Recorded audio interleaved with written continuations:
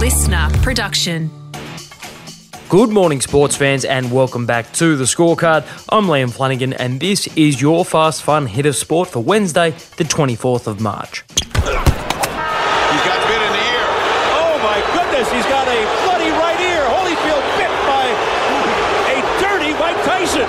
It's been almost 24 years since Mike Tyson decided to have a little nibble on the ear of Evander Holyfield. Mike was having his best round. He did it again.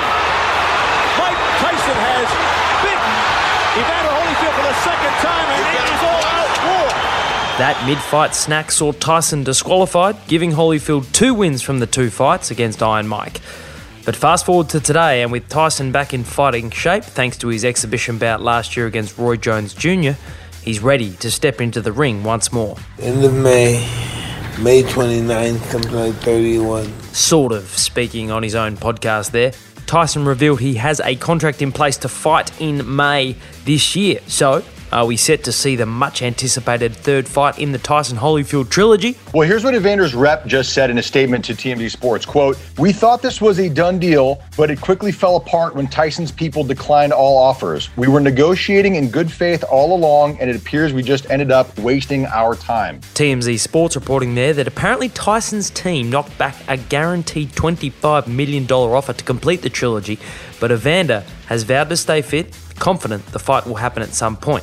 So, what now for Iron Mike? Mike has a date, and he has the Hard Rock Stadium, but he doesn't have an opponent. Not sure people are going to pay to watch Mike Tyson wander around a ring by himself.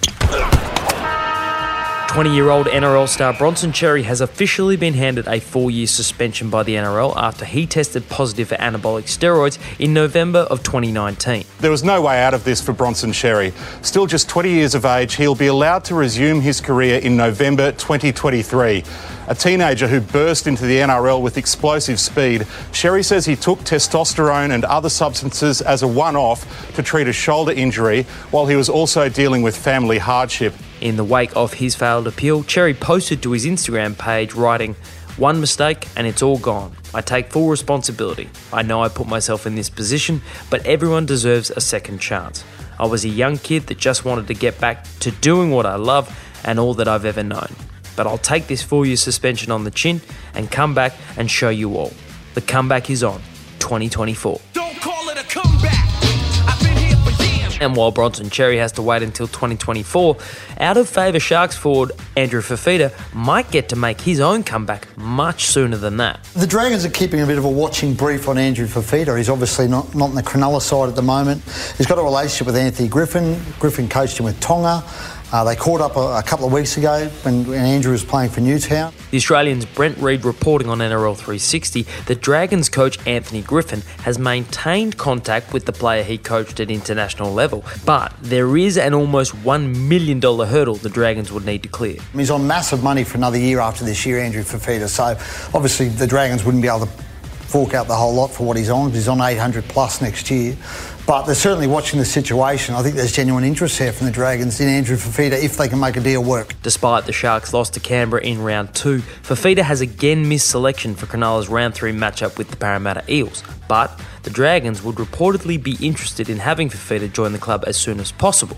So now, we'll wait to see if the Dragons are ready to go all Godfather on the Sharks. I'm going to make him an offer he can't refuse.